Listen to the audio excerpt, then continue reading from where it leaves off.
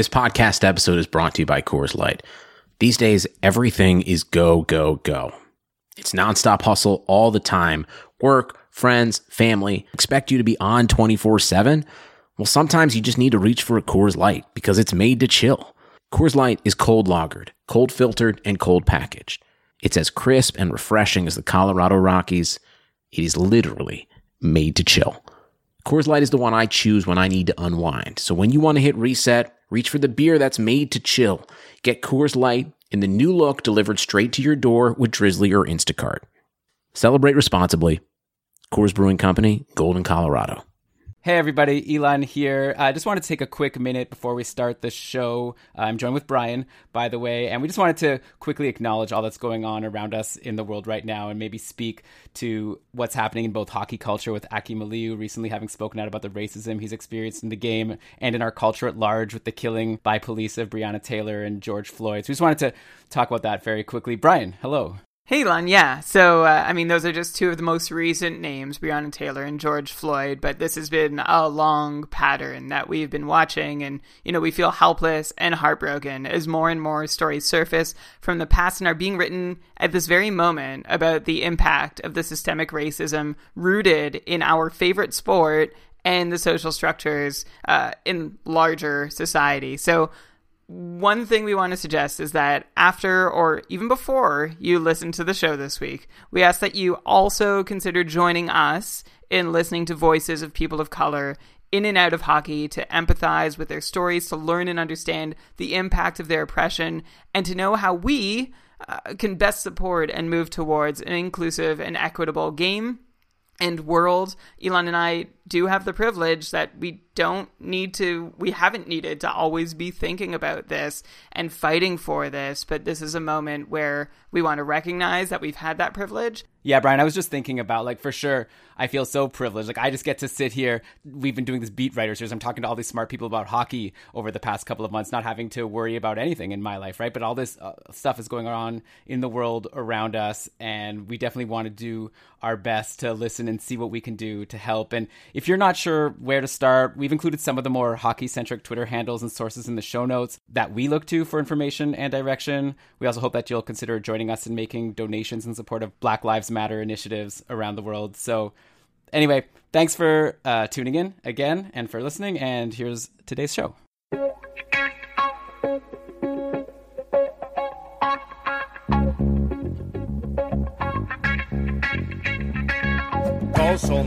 Karlsson, världens bästa Karlsson, hoj här kommer Karlsson, ingen annan Karlsson spelar jag så bra som mig. Karlsson scores! Yes! Welcome everybody to another episode of the Keeping Karlsson Fantasy Hockey Podcast, the best fantasy hockey podcast in the world, hosted by two guys who own Erik Karlsson in their keeper pools. I am your host, Elon Dubrovsky, and we've got a really fun show for you today. It is another installment in our Beat Writer series, and today we're going to be talking about the Pittsburgh Penguins with a fantastic reporter from The Athletic, Jesse Marshall. I really enjoyed this interview. I know you are going to like it as well. Before we get to that, of course, let's mention that we are presented by DobberHockey.com. It's the #1 fantasy hockey website out there. I use all of the tools over at Frozen Tools to prep all of my questions for these shows. Plus, you've got great ramblings and other articles every single day. Doesn't matter if there's hockey, there's no hockey. You're going to find some hockey over at DobberHockey.com, so definitely check it out. But without further ado, I'm ready to cut over to my interview with Jesse Marshall about the Pittsburgh Penguins. So here it is. Enjoy. Okay, everybody, really excited for this next interview that I have for you. I don't know if you've noticed, but for this Beat Writer series, we've been starting with the lower scoring teams and sort of working our way up. And finally, we got a good one. We got a team with a lot of goals that they score year in, year out. Though this year, actually, only 13th overall in goals when they were generally top 6. Anyways, I'm bearing the lead here. With me to talk about this team, who are the Pittsburgh Penguins, is beat reporter for The Athletic, for the Pittsburgh Penguins, Jesse Marshall. Welcome to the show, Jesse. Thanks for having me. It is nice to crawl out of my social distancing cave to talk a little bit about hockey. Yeah, it's been kind of an experience going through and talking to all these super smart people in this weird time in the world. But yeah, Pittsburgh Penguins, super interesting team, lots of guys to talk about. So let's just dive in, and we could take a walk back down memory lane. Back in 2005-06, the Penguins had an exciting rookie on their team named Sidney Crosby. And while Crosby had that amazing 102 points in his rookie season, the Pens ended at the bottom of the Eastern Conference. And I bring this up because that's the last time the Penguins missed the playoffs. After that, like that bad season got them Jordan Staal, second overall, after they'd gotten Fleury, Crosby, Malkin in the previous 3 drafts. And the rest is history. Like 14 years later, they make the playoffs every year. They got 3 cups under their belts. And in 2019-20, the Pens were once again ready to make a run. They set 5th in the East and 3rd in the Metro before the pause. Though if you look closer, like things weren't looking especially rosy, like right at the end, like right at the time of the pause. Like they started the season amazingly. They were 37-15-6, and they had overcome all these injuries like Crosby, Malkin, Gensel. But right near the end, they went on a 6-game losing streak. They only won 3 of their last 11 games, and those 3 wins were against Ottawa, Buffalo, and New Jersey. So I don't know even how much credit you want to give them. So do you have any sense of what was causing the wheels to fall off there at the end? And is this something Pens fans should be like concerned about going into a potential series against the Habs if this summer playoff actually happens? No, I don't think anything that happened really in the first, segment, I guess we'll call it, portion of the season really makes a difference. I think what you got was a culmination of a couple things. And at the top of the list, number 1 on the list was goaltending. And what they lacked from their really successful periods throughout the regular season in that end portion where the wheels sort of started to come off a little bit, that's where the no pun intended, the puck stops, right? Like Tristan Jarry's record-setting run crashed out. Matt Murray pulled himself out of the doldrums, but really only got to a level that you would call like average. That precipitated it all. From there, I think you could build off it to say that they played without so many important players for a really long time.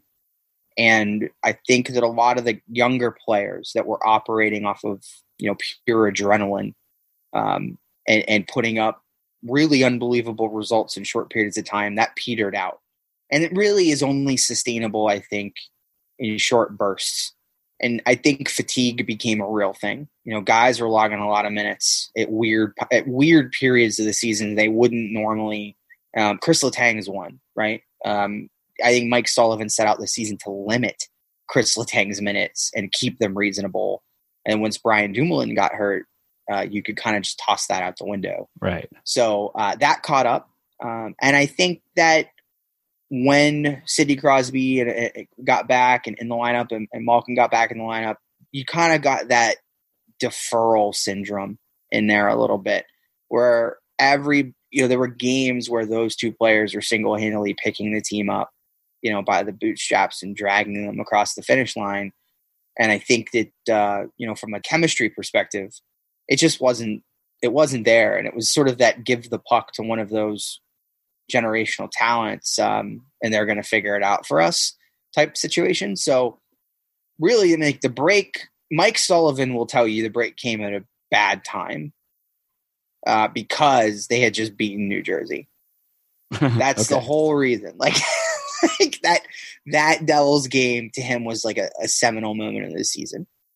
And I don't know what happened behind, closed doors to make him feel that way.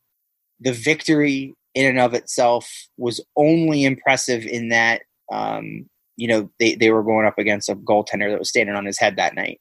And it was one of those games where I guess in that sense you could have gotten like easily frustrated and thrown your hands up in the air and said like, wow, this woe is me PDO, but they didn't do that.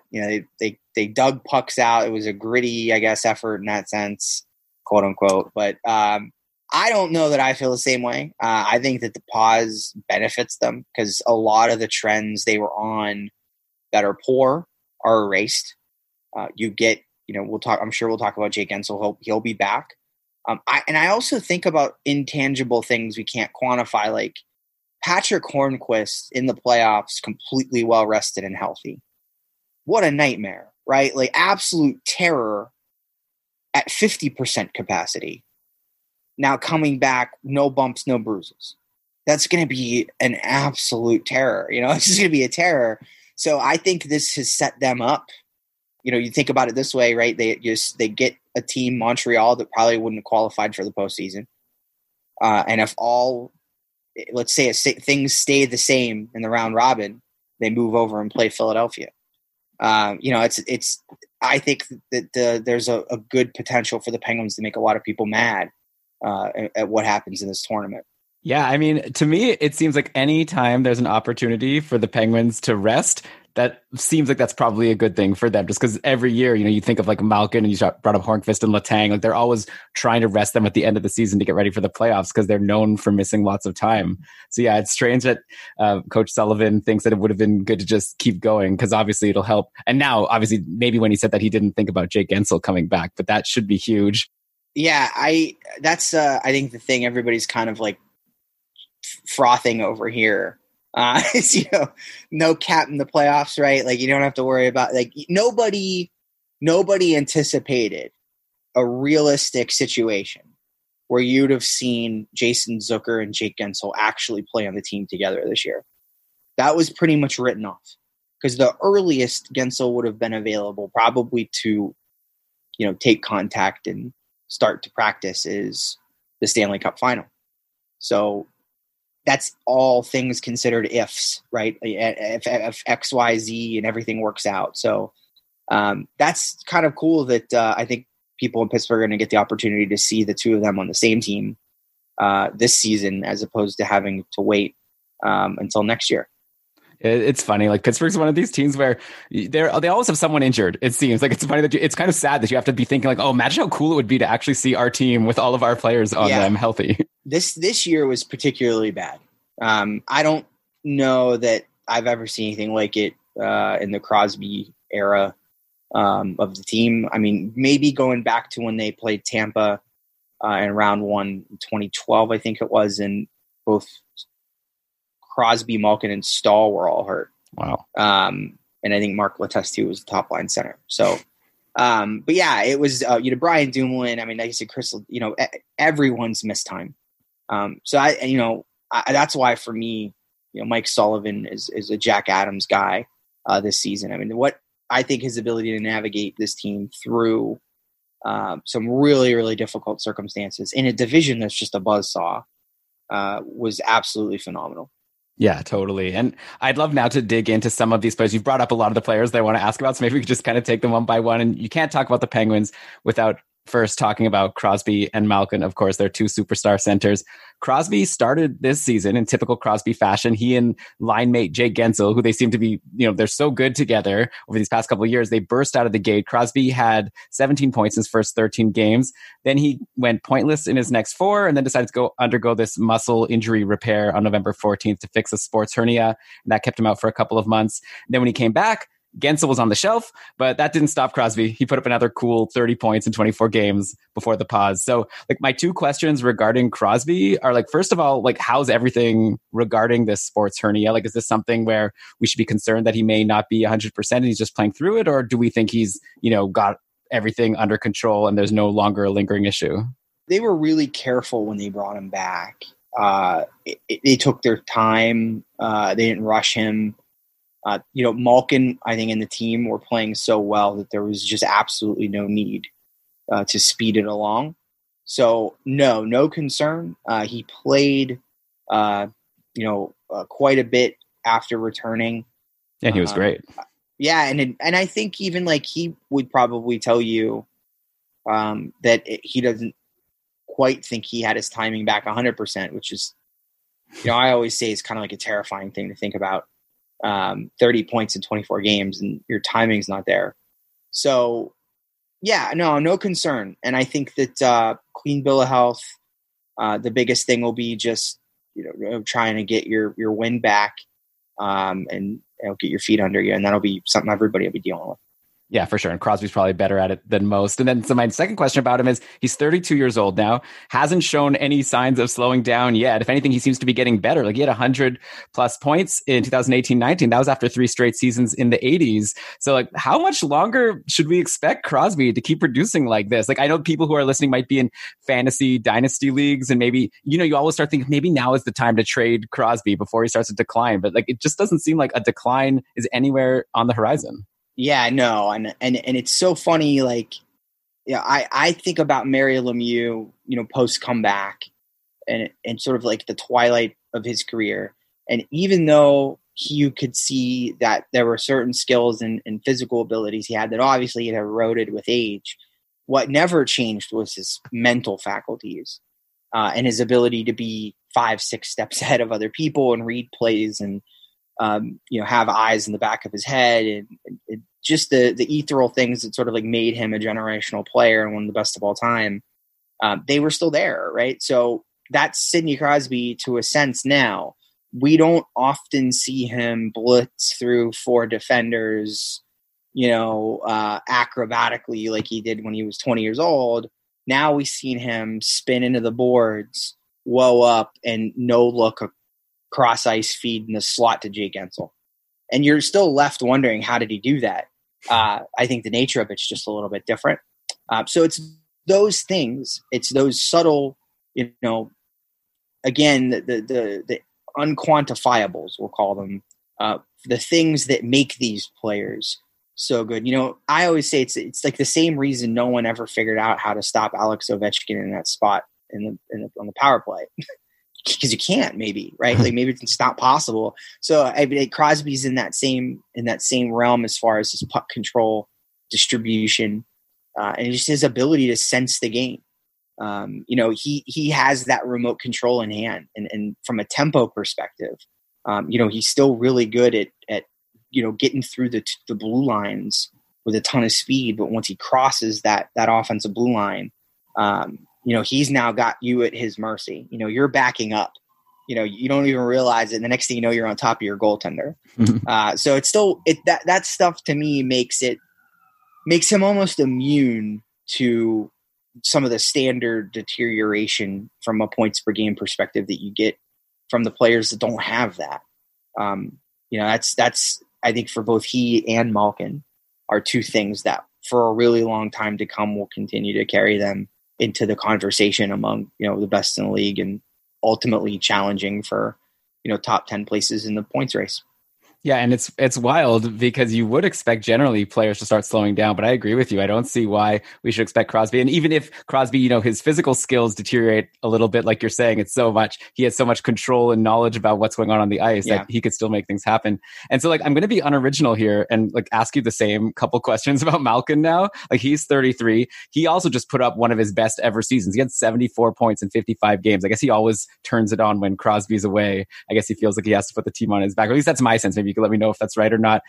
He's of course had injury troubles this season included. Like he missed a month at the start of the year with a lower body injury, but once he came back, like I said, he was unbelievable. So yeah, the same couple questions. Like first of all, how is Malkin's health? He is someone who always tends to miss time every season. And like, how do you think he's looking right now going into like, first of all, this like potential playoffs and then like just next season and in general? And then secondly, like also, like, how much longer is Malkin going to be able to do this? Is the answer just the same as with Crosby, like for the very foreseeable future? Yeah, I think Malkin does rely a little bit more on the physical gifts. That's not to say that he doesn't have that same sixth sense that Crosby has, but he likes to I think I would say that Malkin has a much more of a taste for trying to go 3-on-1 or 1-on-3, excuse me. And he still tries it from time to time and still accomplishes it from time to time. So while I think he leans on those tools physically more, I still think that sense of the game is something that will carry him through the twilight of his career as well. This was interesting. I think this season in particular, I don't know that I would say that 2018, 2019 was a bad year for Evgeny Malkin. Maybe for his standards, maybe, even in relation to his historical averages. He was still above a point per game. Right, exactly. You see, that's my point. Yeah, it's tough to say he was bad. But, he's also a new dad whose family was in Russia with a baby he couldn't see. That, the shooting slump struck him. That is always frustrating for a player, especially when you're dealing with this extraneous stuff that you have no control over. So, going into the season, there was a lot of vocalization from Malkin. It was, I'm going to do this year. I'm going to be really good. That's what he just kept, basically saying in the offseason. And then he showed up and he was really good. And I think I don't want to call it growing up because it sounds so disingenuous, but you have to learn. I don't have kids myself, but you have to learn to be a dad, right? I mean, I think that's with anything. And I think it's especially hard when your family's not around. And that's what he said. That's what Malkin's end of season sort of locker room exit was. It was what he said throughout the offseason. And he backed up his word when he came back. He's not this people always have that, the enigmatic Russian thing that they always cling to. He's never been that. He's not that. He's very outspoken, very outgoing. He stole the equipment trunk this year in Florida when guys were in it and hijacked it and was driving it through the parking lot. It's hilarious. So I think he's, headspace wise, I think was really in a good spot this year and was healthy at the end of it, and was dominant. And Malkin was really a guy who went through a gamut of line mates. And it was one of those, he was playing with Jake Gensel and Brian Russ for a really long time. Gensel gets hurt. Crosby comes back anyway. The lines get shaken up. Long story short, I think Malkin's been one of the guys that has really had a revolving door. And a lot of what he's accomplished this season certainly has come with other talented players, but he's also elevated the game quite a few guys as well. So another one, though, long story short, another one that just doesn't show any real signs of slowing down anytime soon. Yeah, I feel like you could set your watch to Malkin. He's going to miss 10, maybe even 15 games in a season for whatever reason. But the games that he's playing, he's always going to be super dominant. Like you say, he's throwing his body around. It's not even only the points. He's all over the place. So it sounds like if I'm trying to come up with a projection for Malkin next year, I just need to ask him if he's going to be good or not. And then he'll tell me. Yeah, well, I mean, I think both he and Sidney Crosby over the course of their career have often gone into a postseason with a specific set goal in mind. I recall, I think it was probably 2008, maybe 2009 when Sidney Crosby said, I'm going to come back next year and be really good at faceoffs. Everybody was like, all right. And then he did. And then one year he said, I'm going to score 50 goals. And then he did. So they both have a history, I think, of going on record and making their intentions very clear. And to be fair, I think that's what makes them generational talents, is the ability to focus on one meta element of hockey and elevate it in a very brief window of time. I think most players yearn for that. They want that ability to come back in 3 months and just be better at something. So it's always fun to hear them kind of speak it into existence, because I'm never going to bet against them. You're making me really want to watch, I watched that documentary, The Last Dance, about Michael Jordan and the Chicago Bulls. We need one about the Penguins and Crosby and Malkin. They sound like they're also these super driven athletes. That's amazing how he just decided he'll be better at faceoffs. I'm sure he was just at home or training, just practicing 5 hours a day, taking faceoffs. Yeah. I mean, it's even, that's, when you watch him, that's the thing about Sidney Crosby is I think there is a lot of mechanical elements to him.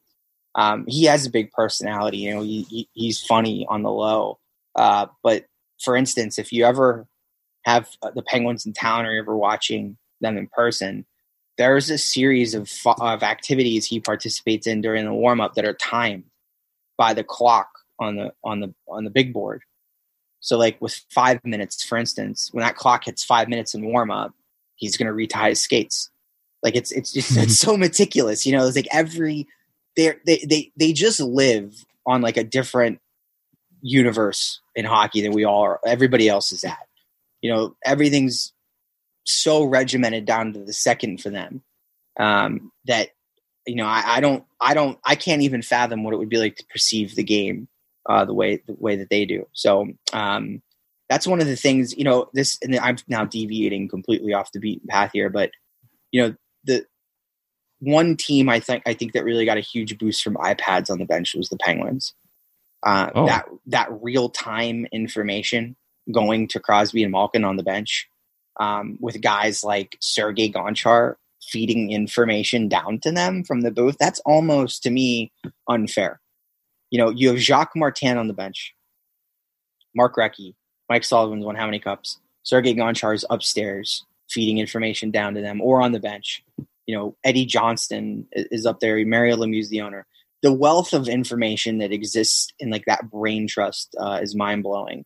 And those two players in particular, Crosby and Malkin, they, like I said, they process things so quickly that when the Penguins, started to put iPads and things like that on the bench, it became a real big difference.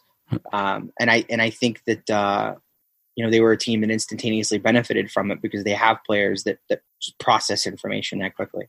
Man, I have so many players I want to ask you about, so I may regret this by wanting to dig into this more right now, but I'm so curious, what kind of information are they passing down from watching the game to these iPads? Yeah, well, this all kind of started when Sidney Crosby was out with his jaw surgery. Do you remember when he got hit in the face?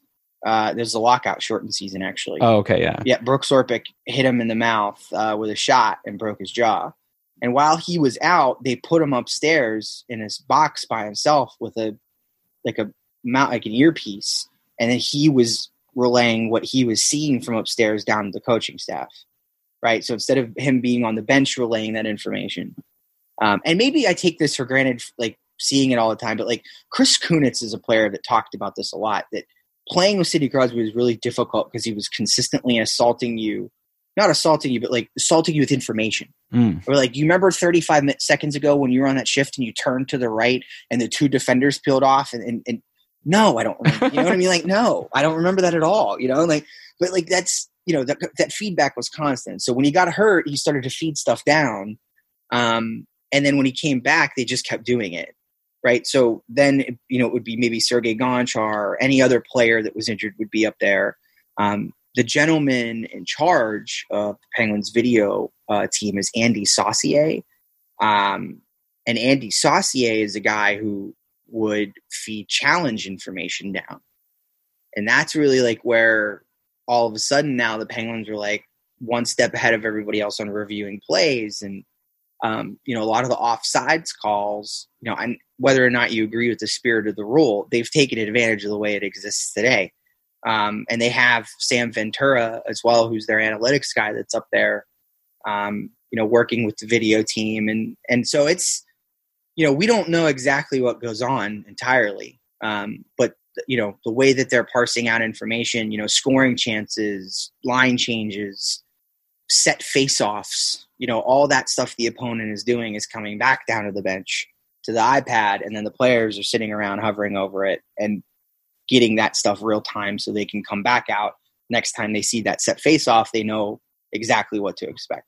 That's fascinating. I would love to learn more about this. Maybe after Crosby could write a book, a tell-all about all of his secrets and everything he was doing. Right. But okay, I guess we have to move on from these two guys. And let's talk about Jake Guentzel, who I see now as the third star on the team. And you wonder if he's starting to be as good as Crosby, at least in terms of points. He had this 40-goal, 76-point season in 2018-19. And we knew, on our podcast, we were projecting that he would do better. And the main reason we thought he could do even better than that is that he did that without a spot on the top power play. But then Phil Kessel gets traded to the Coyotes. Guentzel finally got that spot, and he definitely did not disappoint. I'm happy to say we definitely admit that we get a lot of things wrong, but we were right about Guentzel.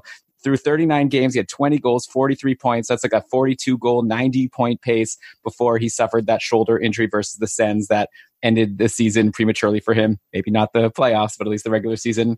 So, and the sad thing was, aside from cutting short what looked to be a career year for Guentzel, it also was disappointing for me because I was very curious to see what Mike Sullivan was planning to do with him, because he had that great start with Crosby, and then he also showed fantastic chemistry with Malkin, and I was really curious to see whose line was he going to play on when he came back. So going into this playoffs or just next season, do you have any sense of if Coach Sullivan has any leaning towards whether he wants to play Guentzel with Malkin or with Crosby, or do you think he's going to try both and sort of see what works? Because I know the Penguins are never shy to change up their lines. I think Sidney Crosby has a preference. Right. I think might inherently mean that Mike Sullivan's I don't want to make it seem like Sidney Crosby like some kind of coach killing, domineering. I think he prefers to play with Jake Guentzel. Why not? Yeah. Yeah. Well, here's where it gets interesting. I'm not going to tell you that Jason Zucker can replace Jake Guentzel, right? I do think that there are skills that Jake Guentzel has, particularly puck control, dangle ability, we'll call it, and sort of like that X factor of a 40 goal scorer that Jason Zucker doesn't have. But Jason Zucker does have the on ice awareness of Jake Guentzel, the ability to find open areas of the ice, the penchant for getting, into critical net front areas, the ability to win a puck in the boards. That's all still there. That high level shot is still there.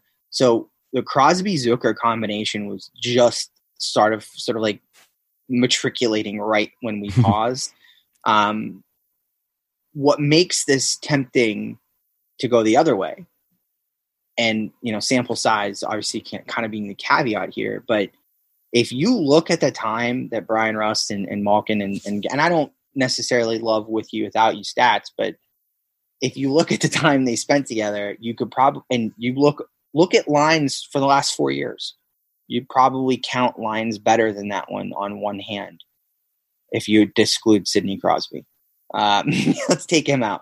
That's how good that Guentzel, Malkin, Rust line was. So there's a temptation for sure to go back to that well, because that Zucker Crosby works, right? We've seen it. We've just seen it work. Now, does Zucker Malkin work?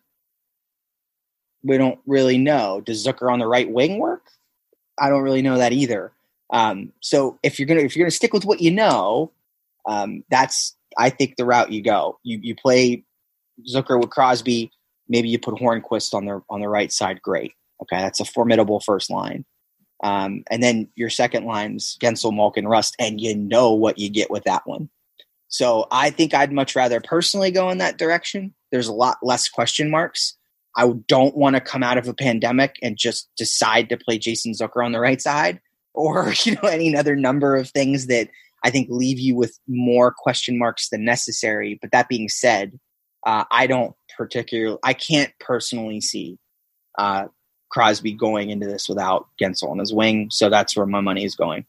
Okay. So it's like, you think that they should put Guentzel back with Malkin, but you think if you had to bet on it, it's going to be back with Crosby. And regardless, are we right to believe what we saw this season as being the real thing for Jake Guentzel? Like, should we assume that whatever is coming next is going to make that 76-point season last year look paltry? Like, he's now got that power play one spot on lock. So I'm just curious to know, what do you think the upside is for Jake Guentzel? Are we looking at a future 100-point guy, 90 at least? That's certainly possible, because he's still so young, right? I don't know that he's peaked yet. And those elements, I always say he's a coach. His dad, obviously coach NCAA Division I, and you could tell that he spent a lot of time hanging around a coach, and his dad, he just thinks, I think, the game a lot of ways. I put a montage up on Twitter a couple weeks ago of Guentzel. I said I'm not even convinced defensemen can see him, because he could just settle in between four players and find that area where he's just a stick length away from everybody, and no one can get in and poke the puck away from him. And those elements, I think success for Guentzel is any 40-goal year at this point. I bank on, given the environment he's in, you can almost, I think, bank on him for 40. Wow. Like you mentioned, that power play gives him a huge upside on point total. I wouldn't say that it would be irregular for him to live at around 85 plus, probably, especially if he can continue to make fruit of that top power play time.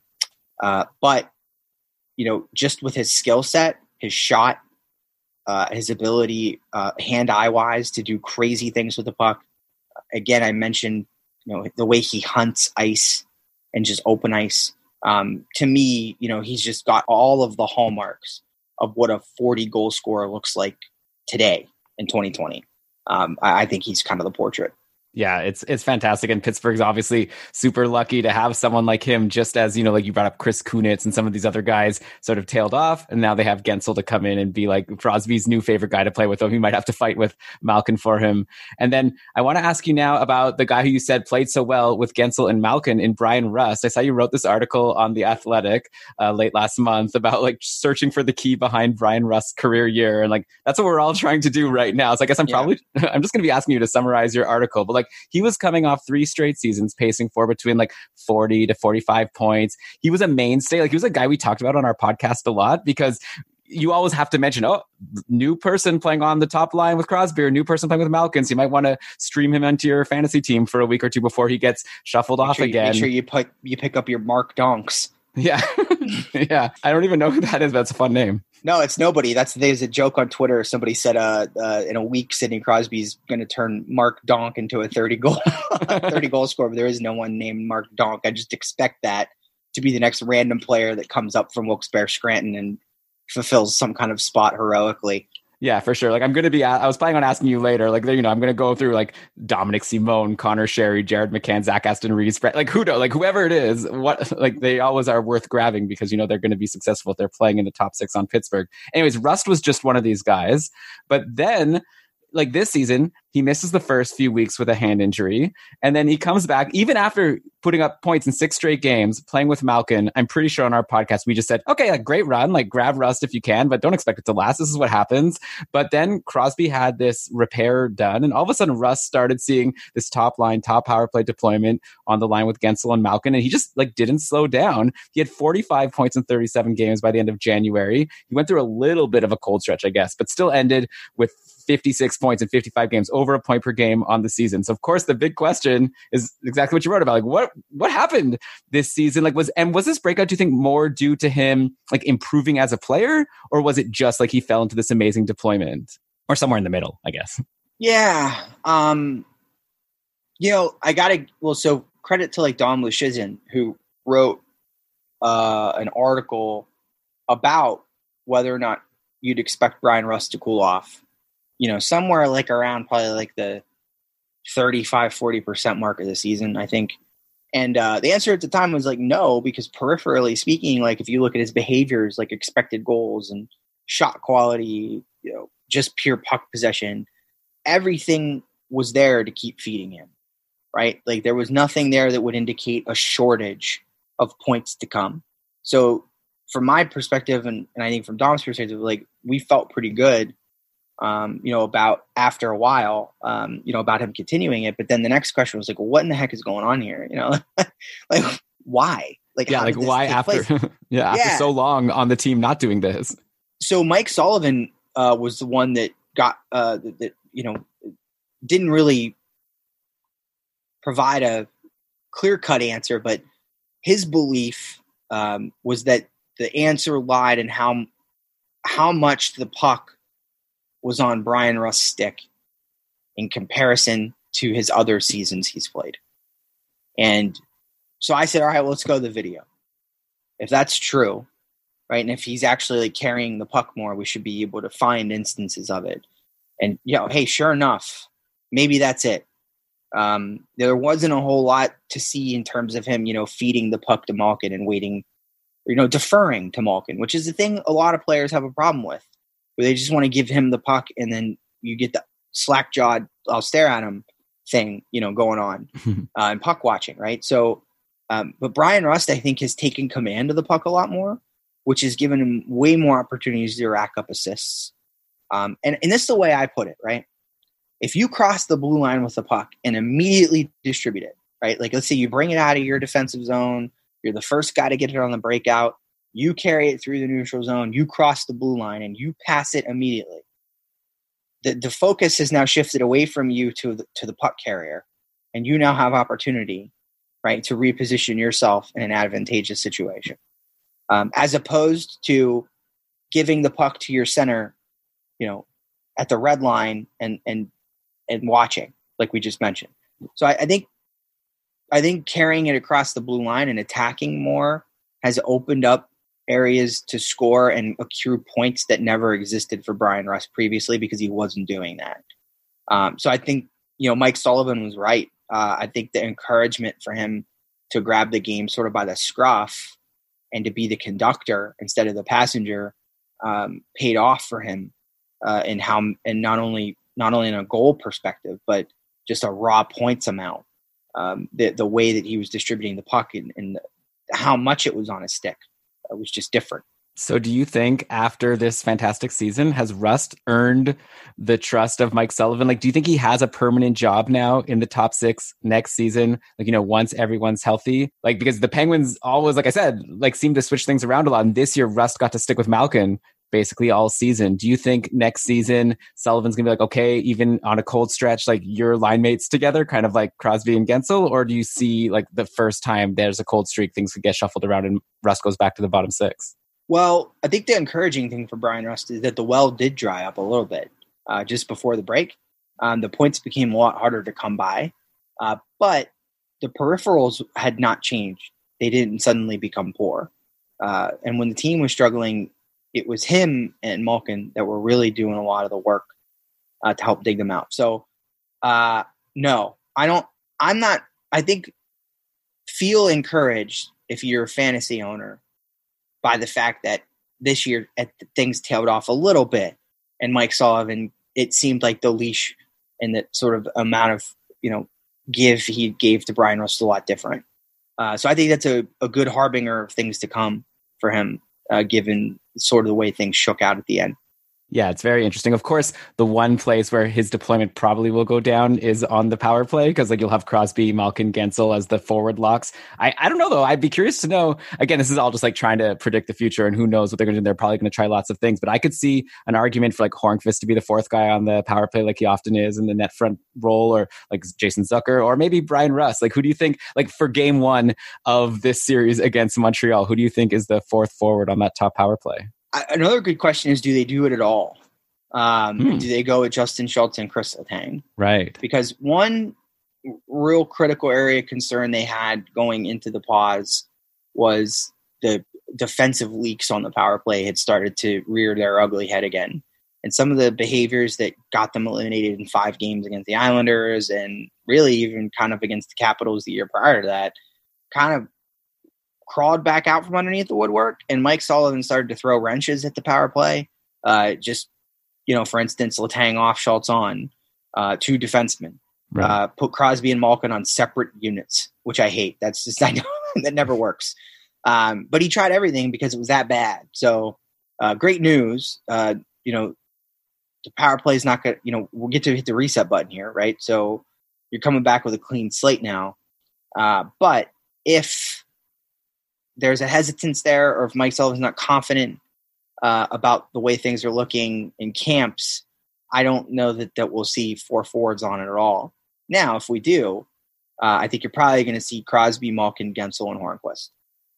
Right. And I say Hornqvist only because the havoc he creates in front of the crease is just at times unprecedented.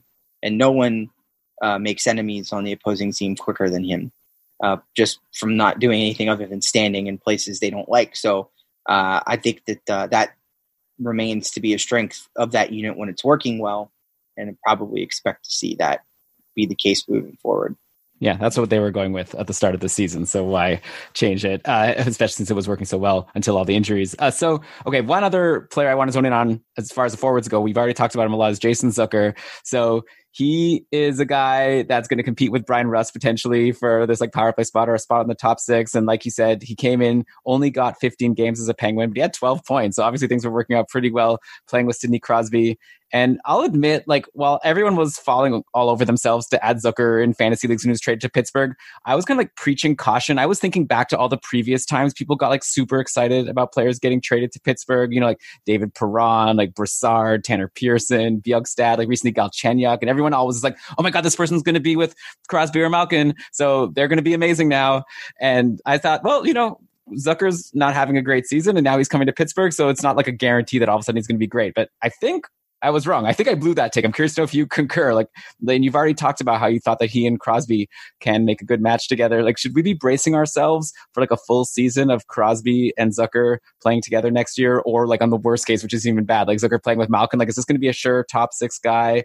And should we be expecting that he's probably going to be approaching, maybe beating his career high? Like, his career high is 64 points in 2017-18. It seems like if he's in the top 6 on Pittsburgh all season without getting shuffled off, that shouldn't be too hard. I really think so. If you can forecheck well in this system, you're going to get a lot of opportunities to get turnovers and play off the counter. This is a really aggressive system in Pittsburgh. They'll often, send two forecheckers full bore and in the defensive zone to bust up your breakout. And Jason Zucker really likes that. I think he fits that mold, and that's an environment that he enjoys. I think it took him some time. Minnesota that's a reserved place, man. That's not a wide open go get him system up there. So I think it was an adjustment period for him when he came to Pittsburgh to kind of take the reins off and go get it right. After a period of a few games, it came together. I everything he, again, I think all of the skills possessed by Jake Guentzel, a lot of the skills that he possesses that make him so successful on this team, Jason Zucker also has, with a touch of, just ferocity along the wall. He could forecheck. He was getting turnovers, getting up ice, disrupting what the other team was trying to do. Really good on the power play. I think he's going to be a force to be reckoned with. And, Jim Rutherford, I think, is pleasantly as pleased as could be with the way that trade worked out. And the fact that he's still going to be here for another, it's not a rental, right? There's value to be had here in the future. That's probably the part that appeals to him the most. Yeah, it looks like it was a really smart acquisition, and it was a good deal for Minnesota too, right? So I think too that it was a good two guys with a lot of respect for each other that made like a really good trade. So remind me, I know Galchenyuk went to Minnesota, but I guess also some picks or something. Kalen Addison too, right? So one of the Penguins' top defensive prospects, but one that I think probably plateaued. You can't say that about somebody that played a full year in the AHL yet, but it was a situation where I think they could afford to part with him and a first round pick. Perfect. And I mean, if it works, it could work out for both, right? Because sometimes a player just needs a change of scenery. It wasn't working out for Zucker in Minnesota, and I really like his spot. He's probably a great sleeper for next year. People might be forgetting about Jason Zucker, but like you say, looks like if he could be even 3/4 of as good as Guentzel, then that's going to be fantastic. Yeah, you'll take that. Yeah. Okay. So one last thing about the forwards before we get to the D and goalies. I got to ask you just sort of about the rest of the group, the tourists that sometimes get a shot in the top 6. So, like the guys that I mentioned before, the Dominic Simone, Patrick Hornqvist, Connor Sherry, Jared McCann, Zach Aston Reese, I don't know, maybe Brandon Tanev, or maybe there's a person I haven't mentioned. Like, do you see any of these guys? And by the way, a lot of these players who I've mentioned are like UFAs or RFAs. So I don't even know if they'll be back next year. But do you think any of these guys have a chance to be like a season-long winger with one of the two big centers? Like, there is an open spot, but usually you just see it shuffle around all year long. Is there someone who could be like the next Brian Rust and sort of just take that spot and hold it? I personally think it's Dominic Simone. He's a lightning rod in Pittsburgh. I think people that have an affinity for analytics and hockey love him because they know that, anywhere Dominic Simone goes subsequently, you'll see an increase in shot quality, shot volume, and goals. So that's really at this point, that's just true. We know that from pretty much the duration of his career at this point in recent memory. Dominic Simone is a guy who can get loose pucks. He can quickly and accurately, I think, tee up his teammates. But the problem is he just does not have any finish at all. He can't put the puck in the net to save his life. And I think that for me, it doesn't bother me as much because I don't care who does the scoring. If you put a player on a line and other players score more, who cares, right? It doesn't make a difference. why does it make a difference where the goals come from? But people see him miss chances, here and there, and confirmation bias and all that other stuff. So that spot would have been, I think it's safe to say probably that right wing spot with Crosby would have been his, regardless of who's on the other side. He's now out, so the Penguins' injury bugs continued into the pause. They've lost Dominic Simone and Nick Bjugstad, both had surgery on injuries they had played through at some point this year. So I think that'll be it for Nick Bjugstad. I think his Penguin career ends with probably like a total of maybe 30 games played over 2 years. And I'm going to toss Brandon Tanev's name into the hat, not necessarily as a guy who's going to play on Crosby or Malkin's right wing, but as a guy who's going to be a real nuisance. And it's one of those situations, I think, where people have a tendency, I think the Penguins are in the process of building a third line that's going to be really formidable and difficult to handle. Guys like Teddy Bluger, Brandon Tanev, Zach Aston Reese especially, were really having strong years and controlling the game of hockey. So that to me is an element that is such a wild card, because that top six is going to be a handful. It. It just comes with territory. If you can add a third line a la the Hagelin, Bonino, Kessel unit in there, or even just a lineup that makes coaches have to second guess themselves. It's just such a big element to this team, and I do think that they have the parts for it. I am interested. I would say too that the fact that they brought Connor Sherry back makes me think we might see him return as well. But some other players like Evan Rodriguez, they acquired from Buffalo, and I don't know about that. Jared McCann, a player who lit the world on fire last year, and then this year just didn't have it.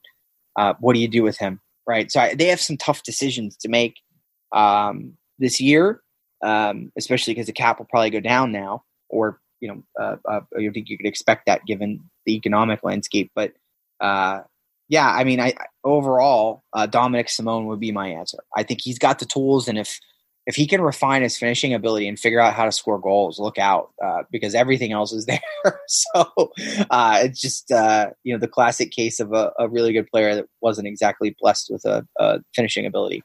Right. Well, he should just call Crosby up if he's going to be his line mate anyways. Just ask him, how do you do it? How do you just improve something over the summer? Yeah. And that's the other thing I say that's a compliment to Dominic Simone, is that Sidney Crosby loves playing with him. Oh, yeah, that helps. So anytime you have 87 saying, like, put him on my line, you got to be doing something right. So. Yeah, for sure. Okay, so then there we go. So we've got our potential top six in place. Let's see how accurate it is when we actually get into next season, like through 10 games. Yeah. Okay, so over to defense. It's always great to see an almost full season from Chris Letang at this point in his career. And this past season, he only missed a handful of games in November. And aside from that, he put up really great numbers, like his usual big minutes. Like you said, maybe bigger minutes than they wanted to give him because of injuries. But he had 44 points in 61 games. So that's a 59-point pace. It is worth noting, though, Letang, kind of like the Penguins overall, like he kind of slowed down at the end. He only had a goal and 3 assists in his final 11 games. And more concerning to me, though I think you've kind of answered this already, like he got shifted off the top power play for those last few games in favor of Justin Schultz. So I wanted to ask you, should people be concerned? Is this something that could continue to happen next year where Letang might not be a lock for the top power play? I know Justin Schultz is going to be an unrestricted free agent, so maybe he doesn't come back. But is it, like you said, that Letang might be a bit of a defensive liability, like on the top power play, and they want to have someone there that's going to help not let in more shorthanded goals?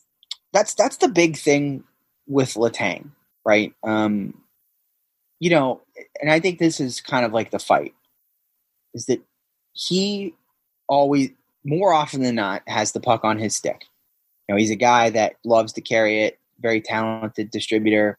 That's really the hallmark of his game, right? So when players have the puck on their stick, they're going to make mistakes. That's just the way it comes. And the more you have the puck on your stick, the more mistakes that will present themselves as opportunities for you. So Letang has that knock against him, or oftentimes the mistake he makes is the one you talk about on the way home in the car, right? Can you believe he fumbled that puck at the blue line? Can you believe he made that pinch? Reminds me of people talking about Erik Karlsson in Ottawa. Like, oh my goodness, right? Yeah. But what you didn't pay attention to was the 75 things he did that aided the puck coming out of the zone, or somebody getting a shot off the rush. So analytically speaking, like, Letang's nowhere near as bad as people think he is defensively. Nowhere near it. The reality is somewhere in the middle.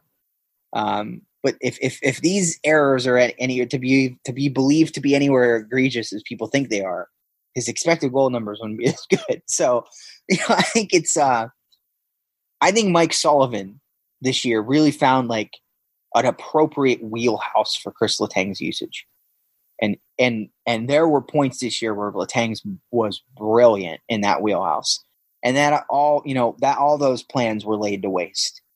And I think things really went south when Chris Letang had to play with Jack Johnson. That was ugly. Nothing about that worked. It was just oil and water. And then some of I think when Dumoulin came back, I think there was a buffer. Like, there was a break there. It wasn't an immediate reconnection. Dumoulin had a really serious surgery, really serious injury. And I think Letang was sort of in like, I have to do everything myself mode from playing with Jack Johnson. So, again, another situation to me that a pause benefits. Coming back now, you have Letang and Dumoulin totally healthy and well rested, with the ability to have a camp together and resync. So that I view as just another benefit to the team. And I don't, for me, I personally, I just don't have a super big concern about Chris Letang. And I do think that part of the power play demotion was a part of him, trying to do too much.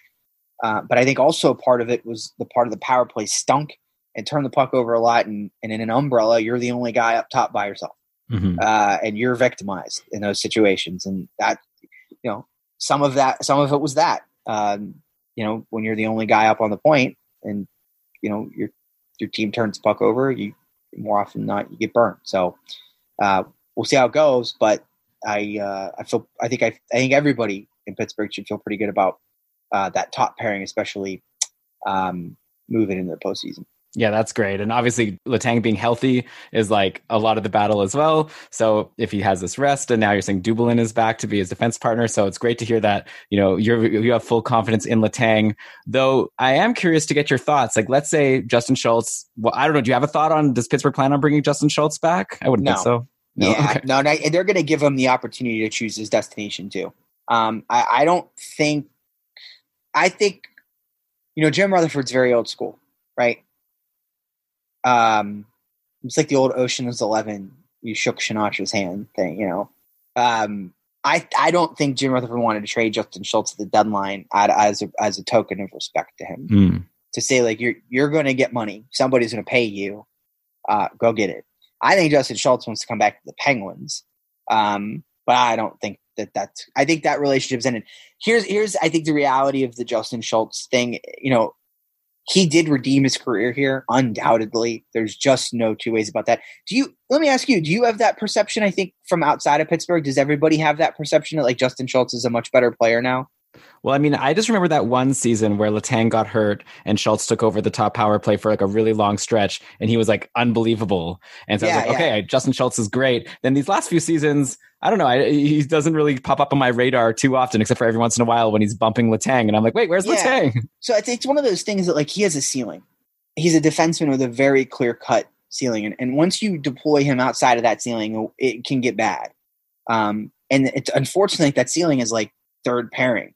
Right, like that's like you could get use of him out, I think, on the second, depending on your makeup. But I think the Penguins could get more out of, not more, but I think they're looking for a defenseman they don't have to watch. They have John Marino now. That to me is what makes Justin Schultz expendable, and Marcus Pettersson's locked up. So two players I think that play a similar role, but are players that you can deploy with a bit more confidence in a wider variety of situations. Yeah, and especially if Schultz is going to be after like a significant contract, then why should Pittsburgh pay for it? So Yeah. All right, so Schultz is gone. Let's say Letang gets injured at some point next season, as he often does. Wishing him the best. I'd love to see him play 82 games. Hard to imagine that happening. Who's next? Like, who's next in line for the big deployment bump, like the big power play deployment bump? Like this past season, the biggest power play time on ice guys, aside from Letang and Schultz, were Marcus Pettersson, Juuso Riikola, and rookie John Marino. So do you see any of these guys potentially being groomed for that Letang spot? Like maybe if not next year, then like in the future, like do they have a person earmarked for like the next Letang? Well, probably Caitlin Addison. They traded him to Minnesota. Right. No, they don't. It's John Marino. That's who cool. it is. Yeah. John Marino is an interesting story because no one saw this coming at all. Yeah, Edmonton clearly didn't. Yeah, no, Edmonton clearly didn't. And I think, too, he wasn't going to resign there. So for them, it was more of like, do we want to get something in return for this or do we want to let him go? And, obviously that we know what the answer was. So I think that in the preseason and in camp, he exhibited a level of like poise that no one expected. It was something that was tangible, though. Like you could see it. And he just never, at no point this season, and it sucks because he's in a class with like Cale Makar and like Jack Hughes and like all these unbelievably talented young defensemen. And he doesn't necessarily maybe like have the flair they do. For me, it's Paul Martin. John Marino and Paul Martin might as well be the same player because I think they have the exact same skill set. I think they approach the game the same way. I think they carry the pucks the same way. They skate the same way. Maybe a little bit more offensive upside for Marino. Marino is not the typical power play quarterback in that his shot is totally unremarkable. He doesn't have a cannon up there. But he can distribute the puck.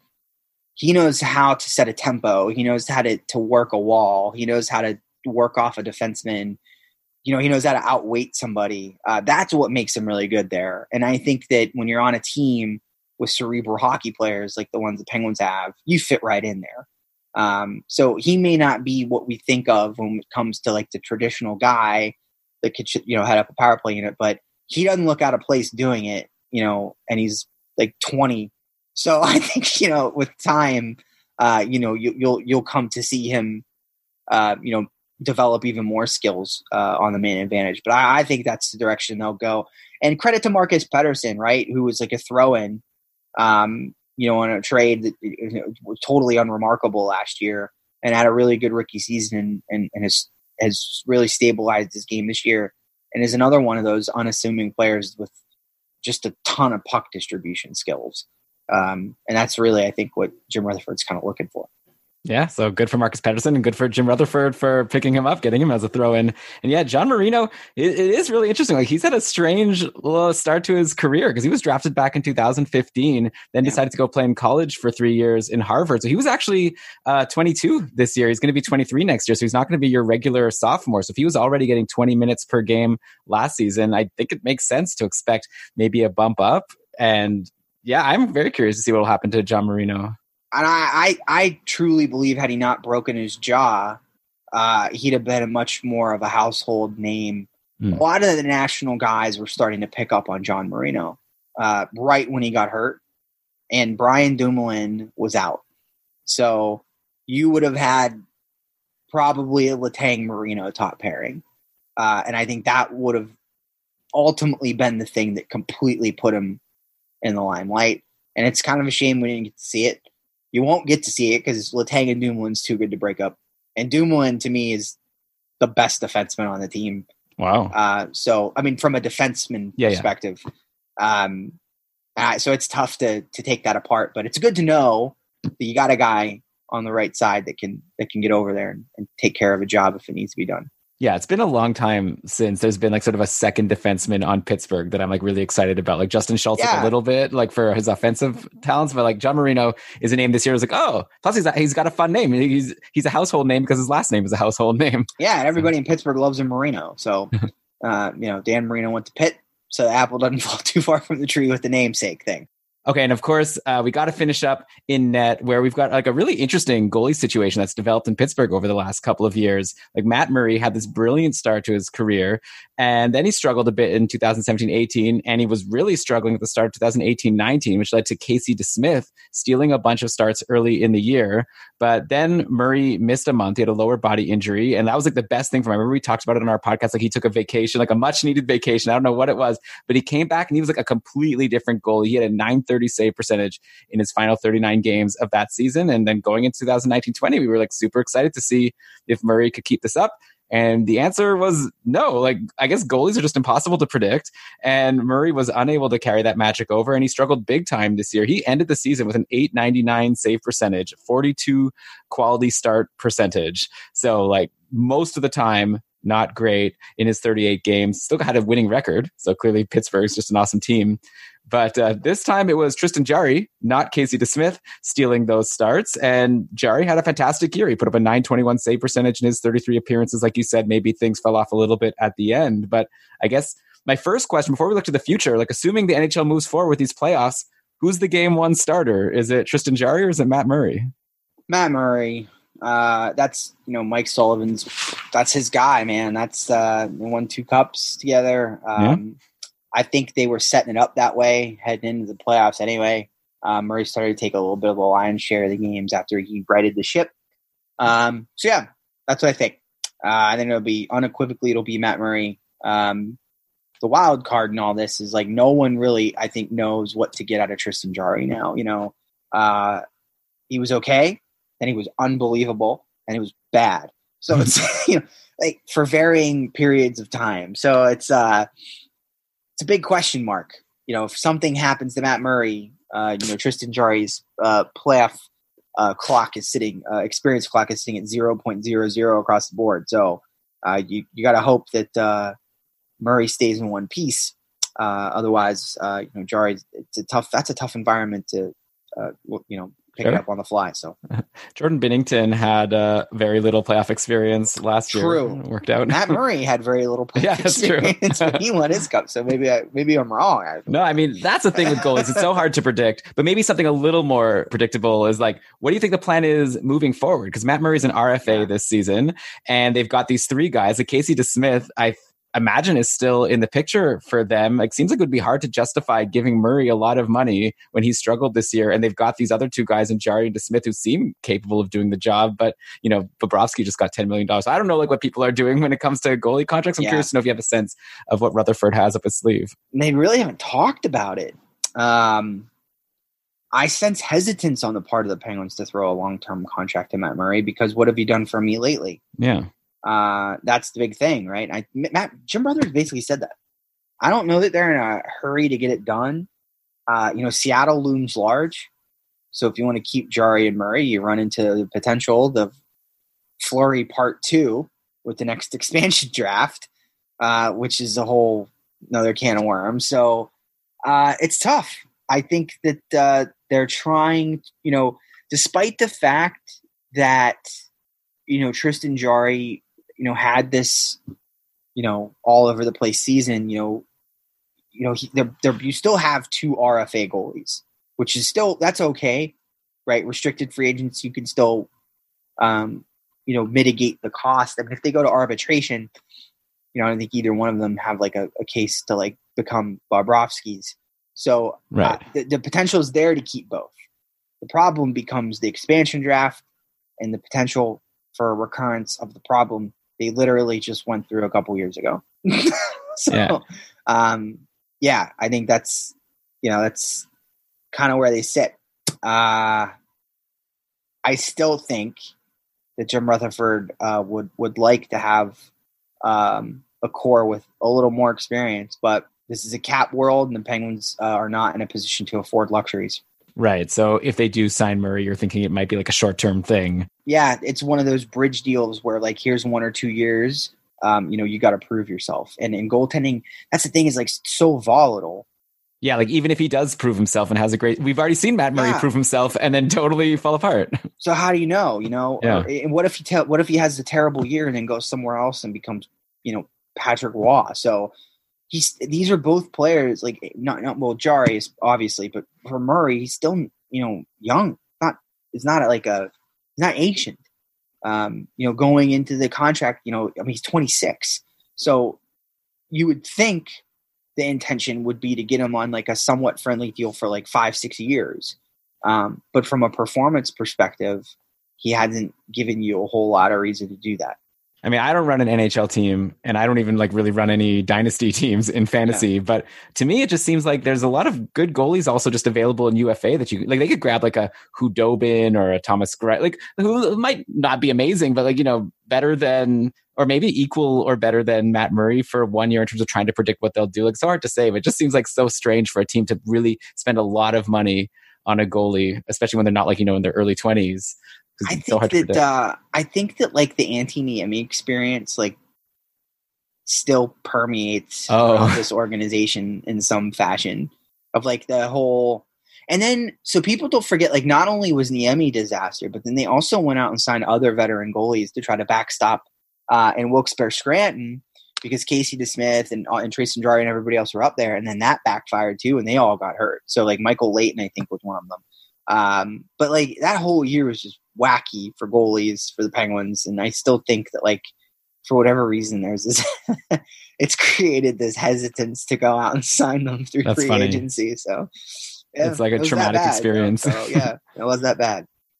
Oh, well, yeah. So I guess we'll see what they do. Yeah, I guess that's the problem. If you take a swing on someone, like in fantasy, I feel like it's worth it to just take a swing on a goalie that's cheap. And then if it doesn't work out, whatever, you'll try someone else rather than spending a lot. But maybe in the NHL, it's a little different because it actually is going to cost you big time if you end up with an Antti Niemi and then he tanks your season. Yeah, it's much harder to get out of those deals. So. It's funny because this is actually the second beat writer interview where Antti Niemi has been brought up as someone who tanked a team. Because really, that's interesting. What was the other one?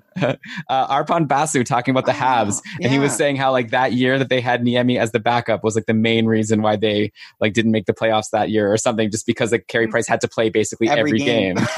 Yeah, I remember. That's so funny you mentioned that because there was a period very early in the season where the Penguins. Obviously they'd come off back-to-back cups. You had the World Cup of Hockey. Like there was not a lot of time off, and they were doing everything they could to keep Matt Murray out of the net. And they go to Chicago very early in the season in October, and it's like it was 6-0. 3 minutes into the game, you got to put Matt Murray in now. It's like, oh my god, like the amount of problems it creates. It's like easy to forget like how important that position is. Yeah, there was a stretch there when Antti Niemi was on Pittsburgh. I remember thinking that was like every time Niemi was in the net, you want to play like daily fantasy and then stack the other team. Oh yeah, you're absolutely. Be guaranteed. And then, like I had a friend playing fantasy that season for the first time. Never played fantasy hockey. Huge football guy. Never played fantasy hockey before, and did a really poor job drafting goalies and had to rely on like a bunch of free agent garbage. And I was sitting laughing as he's texting me. He's like, I picked up Antti Niemi. I think he's going to give me a lot of value. And I'm like, like one performance at an Niemi like sinks you to the ability that you cannot win that week. Yeah. It's like you've been damaged that bad. Too bad. So. And then he like just did a little bit okay on Montreal. Like he had a good like couple game stretch. He did rebound to a point that like he regained respectability, I think. Yeah, but that was bad. Like he sort of like screwed them because he did well enough for them to decide, okay, we could bring him back as the backup next year. And then he went back to being terrible. Exactly. Yeah. Speaking of volatility. Sorry if Antti Niemi is listening. Yeah. Good run in San Jose. So you have that to hold your hat on. So I guess before I let you go, one final question we've been asking to all the beat writers here. If you could pick one Penguin that you expect to be like the biggest sleeper, like positive surprise for next season, someone that's maybe going to be lower on people's radars at the start of the year compared to at the end of the year, I guess like Gensel from a couple of years ago would have been a good answer then. And then also, can you pick one Penguin who you think is going to be the biggest disappointment, where people are going to be expecting a whole lot from them and they're not going to deliver on their expectations? I was a big fan this year, I think, of what Zach Aston Reese did. Analytically speaking, like a lot of like the analytic awards had him as a Selke winner. Wow. Because he was that good defensively. So I think there's potential there. The problem is he just can't stay healthy, and it happened again this season. As soon as he was like in the zone and doing great things, he came out of the lineup. So I guess, from a disappointment perspective, I think I wouldn't say disappointment, but I think there is Jared McCann. I'll go with Jared McCann. I think that a lot of people hype Jared McCann up. Jeff Attinger from the Pens blog, My Old Home, wrote a really good article going into this year about how a lot of the goals Jared McCann scored were empty netters. And it wasn't really fair to assume that he was going to score them again. And then lo and behold, he didn't. And look at how many goals he has this year. So I think, a lot of people were really hyped up about Jared McCann after year one. Year two threw a lot of dousing on that fire, but I still think they're going to bring him back. And I still think that there's a place for him on this team. I just think the ceiling might be a little bit lower than what everybody thought initially. Right. Yeah. I think it was going into this season that I think at the end of last season, they were running a Crosby, McCann, Gensel line. And so we thought that might be something that could follow through to this season. I think it might have even for the first couple of games, but that obviously didn't last. And now he's got to play center. So, now that at this point, Jared McCann's a third line winger or third line center for the team going to the playoffs. Yeah. Which, do you think that's a good thing or not a good thing? I like him better on the wing. Right. But I think if surrounded by the right people, he could certainly get a job done there. So I mean, the potential is there that you end up with like a Marlowe, McCann, Hornquist line. That's good. That's great. I think he could be effective with that. Yeah. Oh yeah. I apologize. I forgot about Patrick Marleau. Yeah, everybody forget about Patrick Marleau, but he's still there. So I'd love to see him get that cup. So that's another reason to cheer for Pittsburgh. Yeah. Jesse, this was awesome. Thank you so much for all of this time and all of your expertise. This was such a fun conversation. Obviously, I'm sure everyone loved this. They're going to want to hear more from you. So I've got here, you're on Twitter. You got to help me understand this Twitter handle here. You're like an amazing beat writer, but I don't know where you rank in terms of Twitter handles. J. Marsh-Off. FOF stands for Face Off Factor. So okay. I started Face Off Factor in 2007. That was how I got into the writing thing. That was my blog that my friends from my college started up, which parlayed into what I do now. So I've just never changed it, man. That's really what it comes down to is like, I feel like I don't want to like have people not be able to find me for a couple days. So because I changed my handle on them. So I'm just living with it. That's it. It's never changed. All right. Well, hey, we're going to link to it in the show notes here. And obviously you can just search for Jesse Marshall and you come up. Twitter's got a pretty good search engine going. But yeah, J Marsh FOF to follow you on Twitter. And then you're also, of course, writing on The Athletic and great articles that people should have to check it out. Very analytics focused, as I'm sure you could tell from the interview. Is there anything else you want people to take a look at? We have a podcast called Dying Alive, which is a reference to an old Jaromir Jagr quote. So you can catch us on there as well, pretty much every week. Okay, cool. Yeah, I'll make sure to put that in the show notes as well. Okay, yeah, so thanks so much again for coming on Keeping Karlsson. Have a great rest of your night, and this was a blast. Thanks for having me. I appreciate it. Thanks again, Jesse, for that really fun interview about the Pittsburgh Penguins. I really enjoyed it. I hope that you, the listeners, did as well. And with that, we are done another installment in our Beat Writers series. Who knows who's coming up next? I actually don't know. I don't have something scheduled yet, but we'll try to get something by Sunday to keep this train rolling. But for now, let's wrap this baby up. So let's cue the outro music, and I'm going to go ahead and read you the credits. This episode of the Keeping Karlsson Fantasy Hockey Podcast was presented by Dobber Hockey and supported by our patrons. You can sign up to be a patron for only $1 a month over at keepingkarlsson.com/patron.